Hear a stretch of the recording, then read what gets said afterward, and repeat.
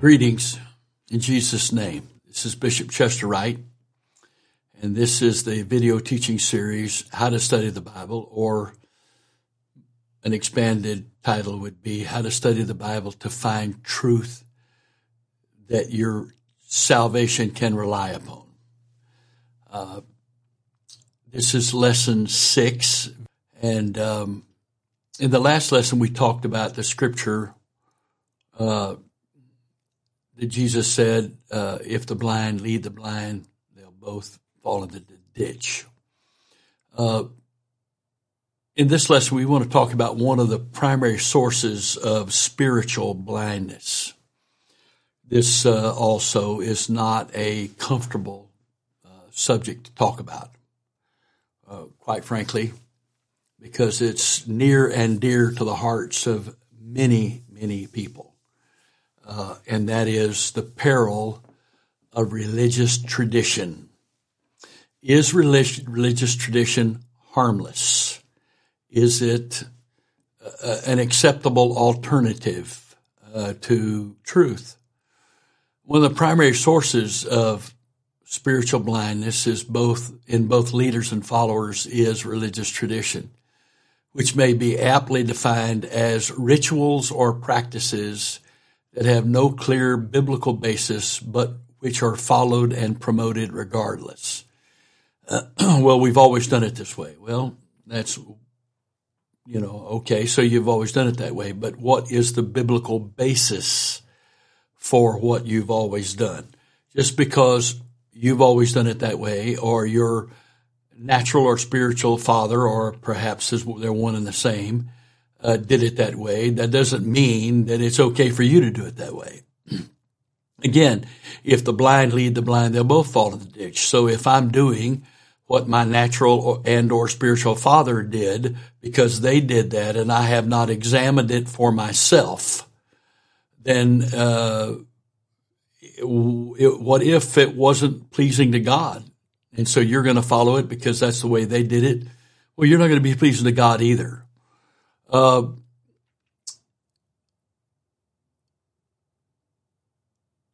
Since religious traditions are not supported scripturally, they are therefore counterproductive to the truth. So we're going to look at this. We're going to look at some scriptures that talk about this, and hopefully you will open your mind and spirit to the Word of God and hear what God, especially in his manifestation as Lord Jesus Christ, had to say about this. A spiritual leader or influencer cannot give what they do not possess. A spiritual leader or influencer cannot give what they do not possess. If a leader doesn't have truth, they can't give truth. If they don't have light, they can't give light. If they don't have a relationship with God, they can't teach you how to have a relationship with God. If they haven't won a soul, they can't teach you how to win a soul. If they've never prayed anybody through the Holy Ghost personally, they can't teach you how to do that. If they don't have faith, they can't teach you how to have faith. They can't give, and they cannot give through impartation, and they cannot give through instruction what they do not possess. That's especially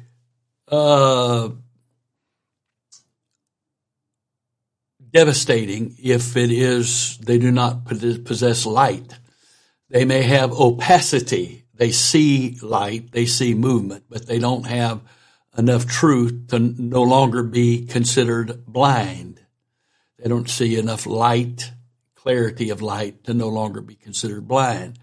If one is following traditions which cannot be found in the scripture, those traditions will do great damage to the leader and to the followers of that leader. Let's just let the Bible talk about this for a little bit. Let's let Jesus himself talk about this a little bit. Let's consider the words of Jesus on the subject of religious tradition. Now, all scripture is given by inspiration of God and is profitable for doctrine, reproof, for correction, for instruction in righteousness, that the man of God may be thoroughly furnished unto all good works. Okay, may be perfect and thoroughly furnished unto all good works. all Scripture. However, we do understand there are some Scriptures that contains the words of men. They're recording what men said. The rich young ruler said, "Good master, what do I have to do to inherit eternal life?" That's Bible. That's in the Scripture. He said that. But we also know that when he was told what he had to do, he walked away sorrowfully because he wasn't able to do that. God told Noah to build an ark. He didn't tell us to build an ark. So while all of that's in the Scripture and it's all true, it may not have the same direct bearing on us as other Scripture. Therefore, when in the Gospels, especially when Jesus was speaking, there are times that he spoke that are very, very potent and important to us, and we need to pay close attention to them, especially when he was very, very direct, and he was very, very direct in many, many situations. Here's one of them, Matthew chapter 15, beginning with verse 9. Then came to Jesus scribes and Pharisees, which were of Jerusalem, saying, "Why do thy disciples transgress the tradition of the elders? For they wash not their hands when they eat bread." But he answered and said unto them, "Why do you also transgress the commandment of God by your tradition?" One more time now. He said, the Pharisees said to Jesus, "Why do thy disciples transgress the tradition of the elders? For they wash not their hands when they eat bread." Jesus turned it around on them and said, "Why do you transgress the commandment of God by your tradition?" The Pharisees considered the tradition of their fathers, the tradition of the elders, to be of such great importance. They challenged Jesus on it and his followers on it. He turned it right around on him and said, "Why do you keep your traditions even though they contradict the Word of God?" So much so that by your traditions, you are transgressing the commandment of God. What were they doing? Well, part of what they were doing, they were teaching the importance of washing your hands when you've been out among sinners. That sounds fairly whatever, Back 5-6 years ago, my wife had cancer, and because she went through chemo and it was quite whatever, and she was warned to not, to use sanitizer, hand sanitizer and all that because she could not handle physically getting an infection. She began to use a lot of hand sanitizer. Well, I ended up using hand sanitizer because she did, because she would give me some. That would be whatever it was, okay? And so, I don't think there's any sin in that. I don't do it because I am afraid not to. I do it because she prefers for me to, and that's okay. I do that. But, so I don't think anybody can say there'd be something wrong with teaching people to wash their hands when they come home after being in public. But they made it a commandment equal to the Word of God. And when they made it equal to the Word of God, they transgressed the command of God. And he says, "For God commanded, saying, Honor thy father and thy mother, and he that curseth thy father or mother, let him die the death. But ye say, Whosoever shall say to his father or his mother, It is a gift by whatsoever thou mightest be profited by me, and honor not his father and his mother, he shall be free. Thus have ye made the commandment of God of none effect by your tradition." They made the commandment of God of none effect by tradition. Now, we have traditions. It's a tradition to wear a suit to church. It's a tradition to wear a tie.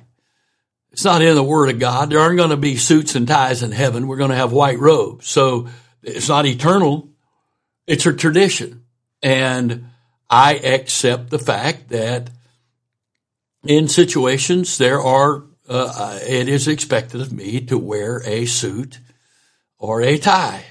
But the moment that you make me wearing a suit or a tie a heaven or hell issue or even a fellowship issue, you've just crossed the line of the Word of God. You crossed the line. Now, as a church here at Antioch, we have leadership requirements, and we expect especially on Sunday mornings, we expect our leaders to wear a coat and tie. If they have a reason not to, then we will consider that. But it is an expectation. It is not a salvation issue. We make it very clear that it's not a salvation issue. It's just a matter of discipline. It's not a matter of holiness. It's not a matter of righteousness. It's just a matter of discipline. It's not a matter of doctrine. It's not a matter of salvation. It's just a matter of discipline for leaders in setting an example. So there are some things that we practice that, as long as it's clearly presented as what it is we're doing, okay. Many years ago, when my wife and I first came to this city, which is 50 years this September 2020, we were both raised in Pentecost, and in Pentecost, Sunday morning was Sunday school and morning worship, and then Sunday night was evangelistic service. And we came here to Maryland, and these people didn't know anything about that. So we couldn't get visitors to come on Sunday night. They only came on Sunday morning. And I'm complaining to the Lord about how ignorant these folks are spiritually, that they don't know that they're supposed to come on Sunday night so I can preach a salvation message to them. And he says to me, don't you think you ought to preach to them when they're here? And I went, okay, all right. That makes sense to preach. If they're going to come on Sunday morning rather than Sunday night, let's preach to them on Sunday morning. So we changed it. We're still doing that. Sunday morning is our evangelistic service here, because for probably 60+% of all visitors we ever have, first time guests we ever have to our church, they're going to come on Sunday morning. So we do a full Sunday school for the 12 and under, and we have morning full-blown evangelistic service, worship, demonstration of the Spirit, and shouting and demonstrative worship and prayer, and we preach, and we're hoping, our expectation is to pray them through the Holy Ghost. Sunday night has become primarily a service for the church. Now, when I made this change as a young pastor, an elder came and preached for me, and he said, "Oh, Brother Wright," he said, "what you're doing is very dangerous here, because you know that's not the way it's done. Sunday night's our evangelistic service, and you're opening yourself up to some very dangerous things here by changing this around." Well, the slight problem was that God told me to do that, and all he was doing was talking about protecting tradition, which it was our custom at that time, especially in the Bible Belt, for Sunday night to be the evangelistic service. And I understand that, because you're in the Bible Belt and you're reaching people that are already saved, that you can't reach them because they've got their own church on Sunday morning. So the only time you got a chance of them visiting will be on Sunday night. So you're going to preach to them on Sunday night. Got it. No problem. But that's not in the Bible. It's not in the Bible. And neither was having church on evangelistic service on Sunday morning in the Bible. So we had to do what we had to do, depending on the situation, to obey the Bible, which was to preach the gospel to every creature. So when I take a practice, especially one instituted by a beloved elder or father who might have been my elder, and I make that equivalent to the Word of God, so that I may not go so far as to say that person's not saved, but I'm not comfortable fellowshipping with them because they have crossed a line of our tradition. I've violated the Word of God. I've also hindered myself from doing what the will of God says. Now, Jesus continued on here.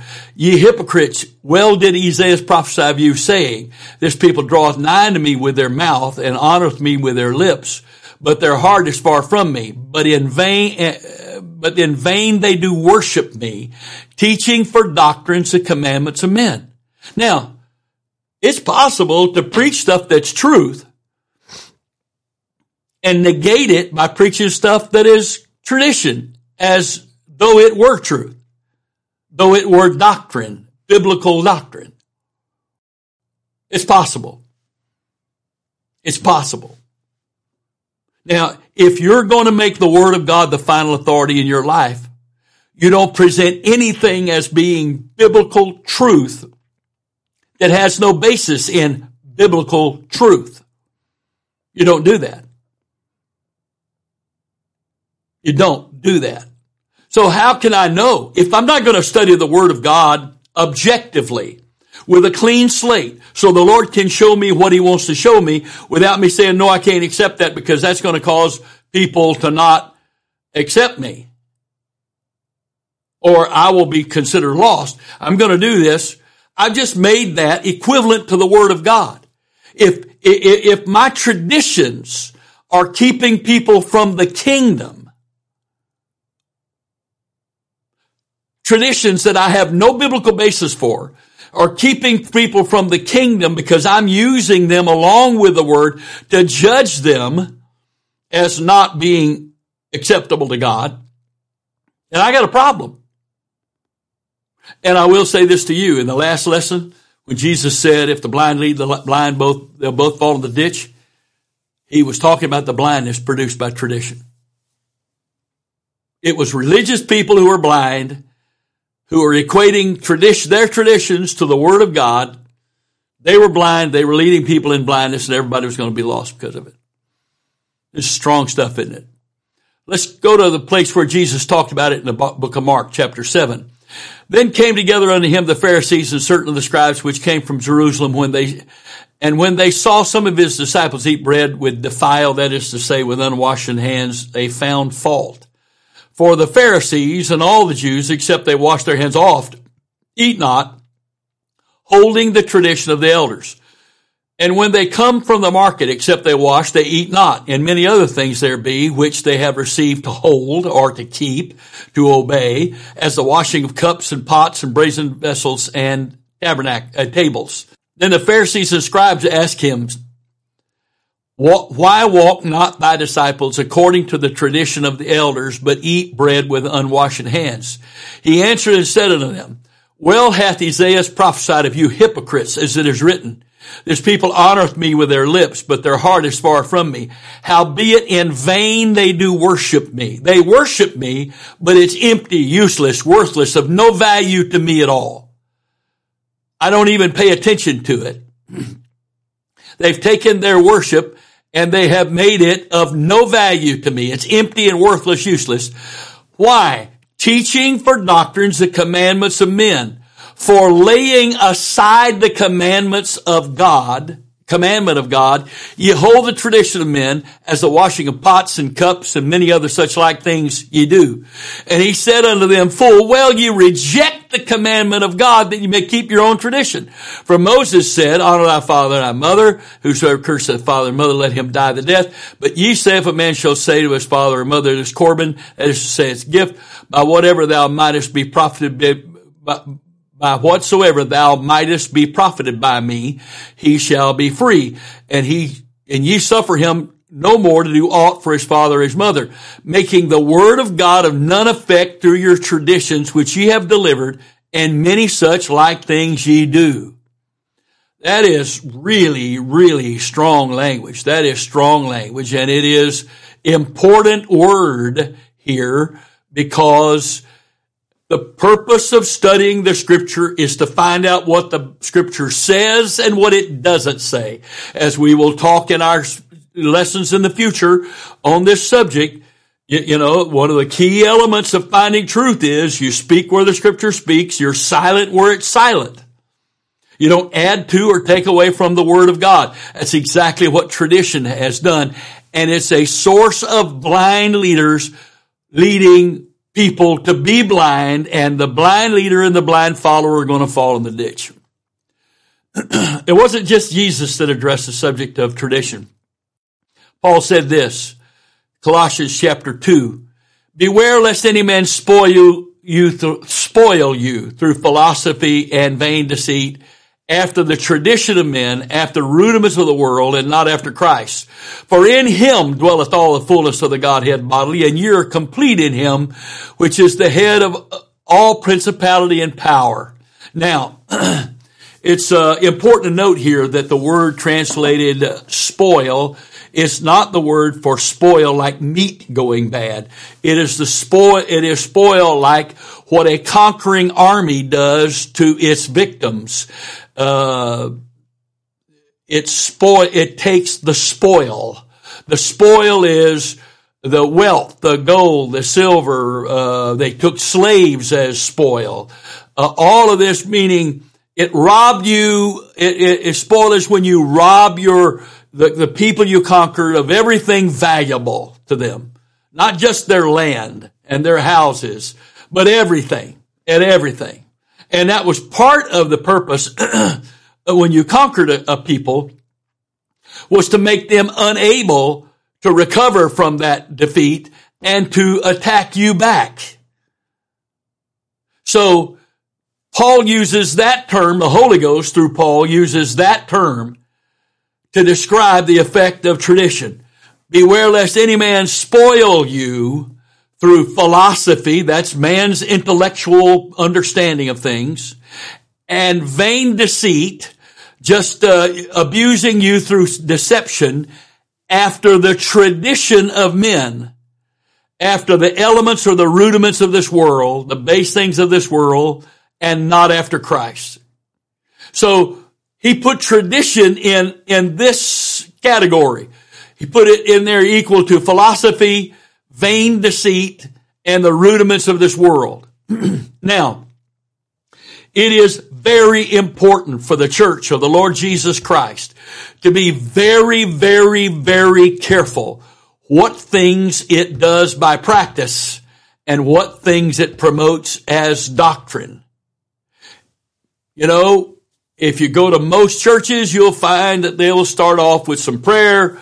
They will sing 2 to 3 songs, and then there will be some kind of a prayer for a prayer request or ministry of prayer. There will be offering and announcements, and the preacher will preach. And depending on the type of church, there may be some kind of altar call or prayer or whatever. And that is our liturgy.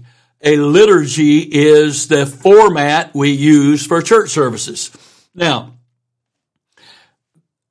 I am sure that the early church had some kind of order to their services because the Jews had order to their worship. They had order, and that order came from God. And so I'm sure the Jews had some kind of order, even though the scripture gives us no indication of an order of worship. It only tells us of certain things you can do when the body gathers together for prayer and praise and ministry and instruction. They also did not, the scripture also does not dictate how long these gatherings would last. When we get to the place that you can't preach now because it's time to do this now, and the Holy Ghost can't guide and direct me to do whatever it is He wants me to do when He wants me to do it, then I have crossed the line from an acceptable practice to a tradition that is a violation of the Word of God. If I can't do that.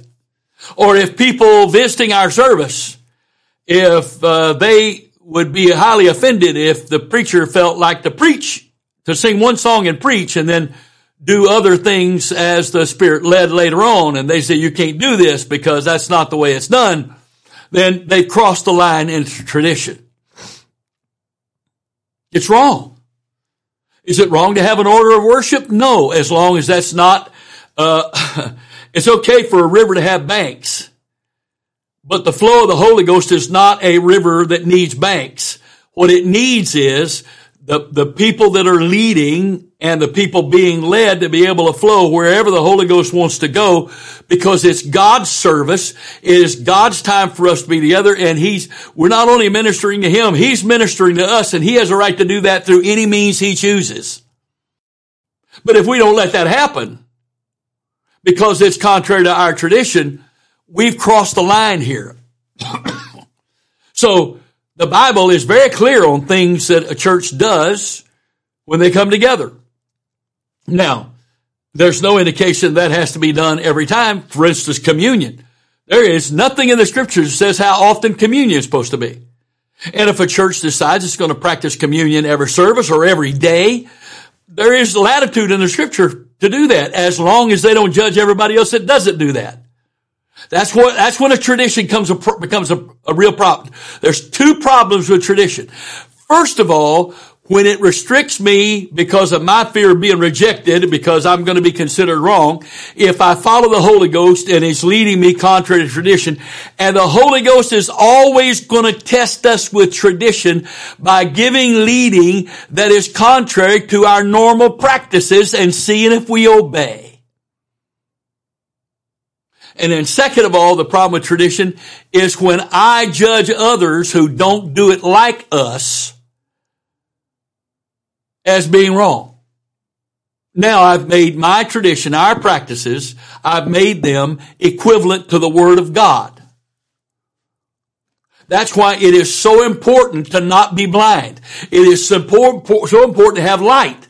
And light shines on truth. And if the light shines on an empty road, it's an empty road. If the light shines in an empty box, it's an empty box.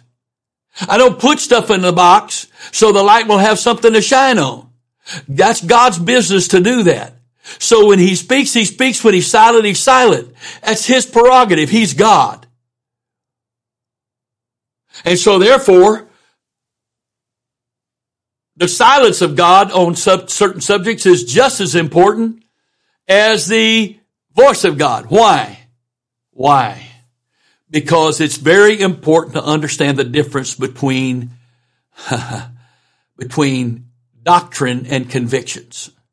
Doctrine is what everybody's accountable for. Convictions is what the Holy Ghost deals with me about personally for my own soul. Knowing my personality. He knows my personality. He knows my weaknesses. He knows my weaknesses. He knows my personality.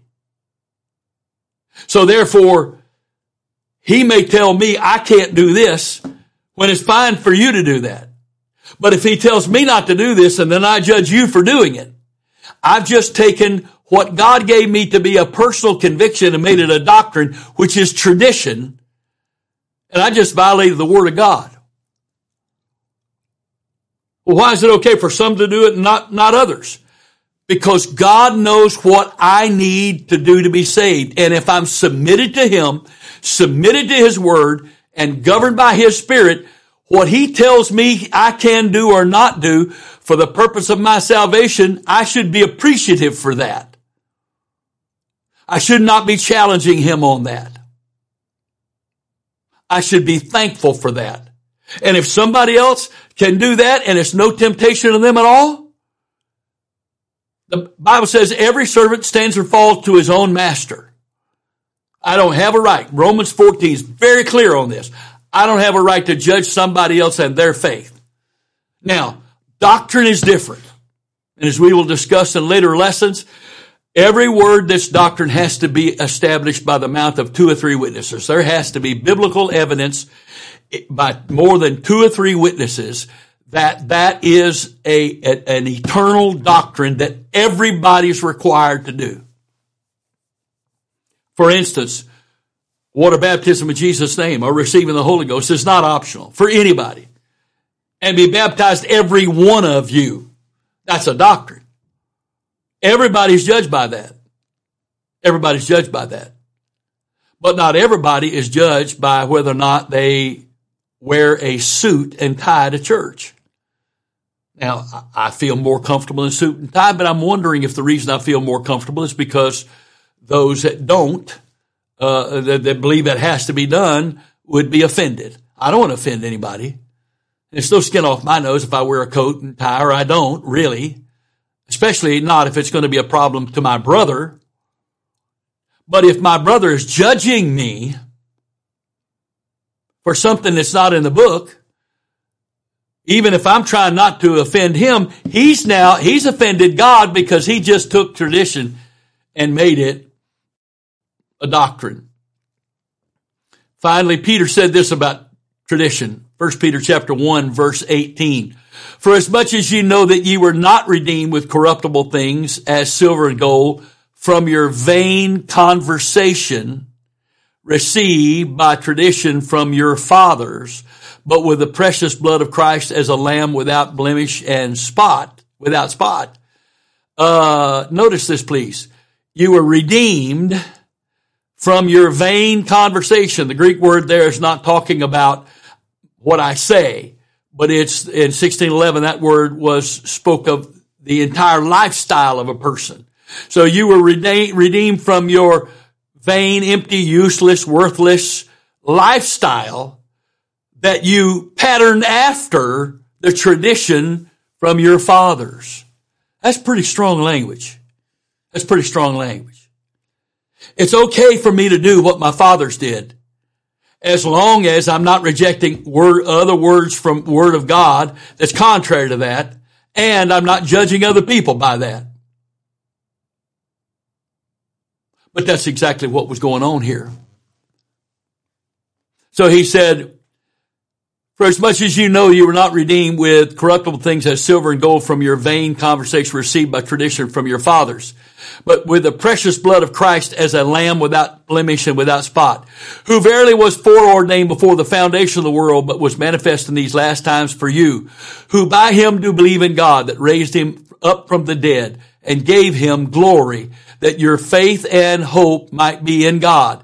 Seeing ye have purified your souls in obeying the truth through the Spirit unto unfeigned love of the brethren, see that ye love one another with a pure heart fervently, being born again, not of corruptible seed, but of incorruptible, by the word of God, which liveth and abideth forever. Now, what is feigned love of the brethren? When I love people that dot my I's and cross my T's, that I don't have biblical basis for those things being doctrine, or I don't love those who won't dot my I's and cross my T's that I don't have a biblical basis for, I am participating in feigned love of my brethren. I'm going to love you if you walk in step with me on everything I think. Or I'm not going to love you if you won't. That's not the basis for fellowship. The basis for fellowship is the Word of God. The Word of God is the final authority, not the way we've always done things, not your opinion, not my opinion, not anybody's opinion, not anybody's practices. The Word of God is the final authority on everything. And my love for you and your love for me must be based on the Word of God, not practices. Must be based on the doctrine of God, not practices, not the traditions of men. If I do, I'm blind, and those I'm leading are blind. In the name of the Lord Jesus Christ, I pray that you and I and the body of Christ would be completely delivered from the spirit of religious tradition, so that the pure and true light of truth from God, revelatory light of truth from God, would shine in our hearts, so that we could love God because our souls are purified in obeying the truth of the Word of God through the Spirit, so that we can love our brethren as we've been loved by the Lord Jesus Christ. God bless you in Jesus' name. Amen.